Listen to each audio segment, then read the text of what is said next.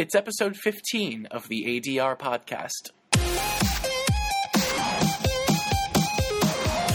I'm on Collider.com right now, and the number one story is that there's a 50-second teaser for Guardians of the Galaxy.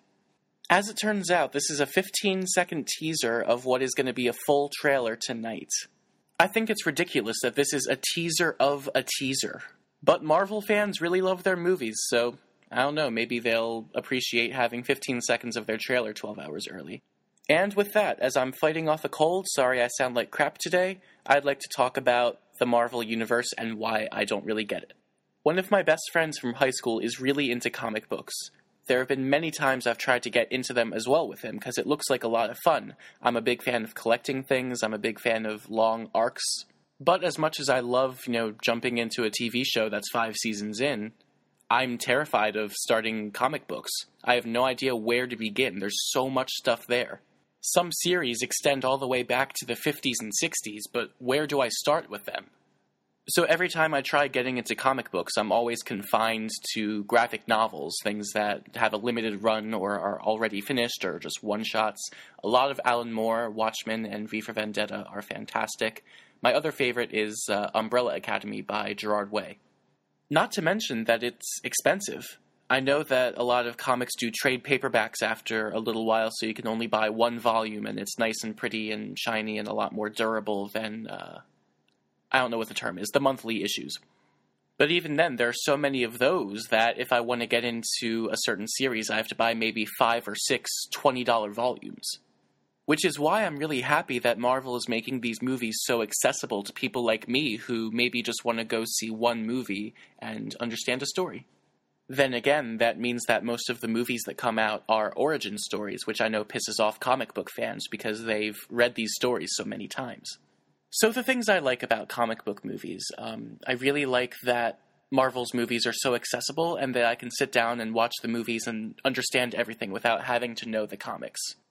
I'd say even doubly so for the Avengers and the fact that they were able to make this one singular movie that also functions as a sequel to several different movies. When I saw the Avengers, I had seen Iron Man, Iron Man 2, and then Captain America all almost a year before the Avengers came out, so I didn't really know them very well.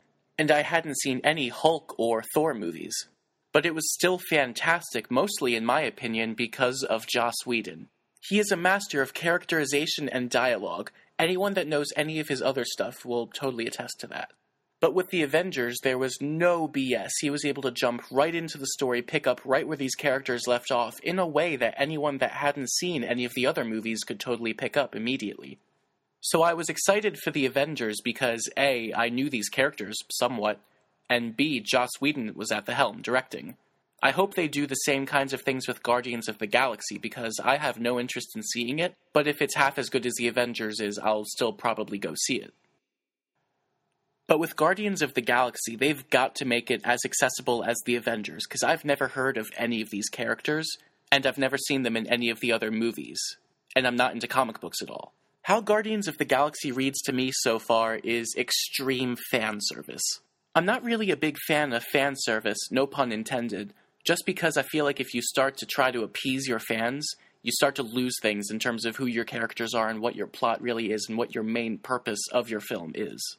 If there's one thing I've learned throughout high school and my first 2 years of college, it's that if you try to make everybody happy, you're not going to make anybody happy.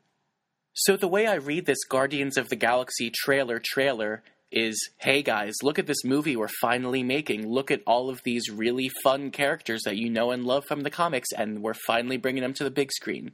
It's like the first episode of the 3rd season of Sherlock. They really played the fact that there was no new episodes for 2 years, and they dangled all these fan theories in front of the audience. Is this what happened? No. Is this what happened? No. Alright, I'm going to try something new. Every time I mention something in passing on the show that is going to be a future topic, instead of stopping and talking about it, I'm going to just make a little sound to alert you that there's going to be a topic about this. What can I use on my desk to make this sound? How's that? It's a water glass being hit with a pen. Alright, let's try this again. Much like the 3rd season of Sherlock really plays on fan expectations and fan service, I feel like Marvel's starting to do the exact same thing with their movies. Not even starting. They've been doing this for a while. Like the post-credit scene in The Avengers when they show a new villain coming in for the next Avengers movie. I saw it with a friend who loves these comics and he freaked out. Like, oh my god, the next movie is going to have this guy in it.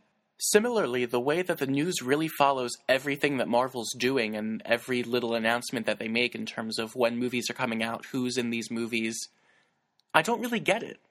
The fact that these movies are so accessible is my favorite part of these movies, but it feels like when I read a news article about Marvel and whatever they're doing in the next few years, I feel like I'm missing out on the secret that everyone else is in on. Like, who are the Guardians of the Galaxy? Why should I care about what they have to do with the rest of the Marvel universe? Although, to be fair, it has a raccoon as a character, which I think is pretty awesome.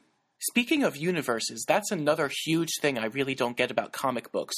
If another author or publisher or illustrator or whatever comes in and creates their own Spider-Man story, where does that fit in with the rest of the Spider-Man stories? Is there one singular, official, quote-unquote timeline?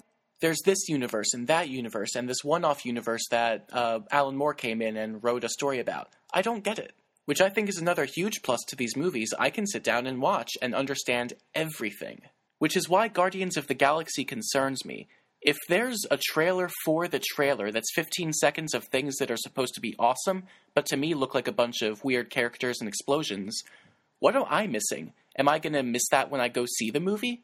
I guess Marvel fans are really rabid, and I guess, just like any other fans of anything that's being adapted into a movie, immediately you want to see how the book is being adapted into this movie. Who's casting it, who's writing it, who's directing it, that kind of stuff. So I can't blame any Marvel fans for wanting to know what the company's going to do with their beloved characters. But to me, it feels like this is a little bit over the top. I'm sorry if I sound dismissive of comic books and the comic culture, but I really want to get into it. This is something I admire, but am honestly just too scared to get into it. It's so daunting to delve into this really deep world. So your homework assignment, dear listeners, is to send me ways to get into comics. Where should I start reading? What should I start reading? How can I get these things cheaply? That is my main thing right now. How can I get something relatively cheap to start getting me hooked on these comics? I am at _Brian Hamilton on Twitter. You can find me there. Please send me ways to waste all my time and money on these comics. Have a good day. Talk to you tomorrow.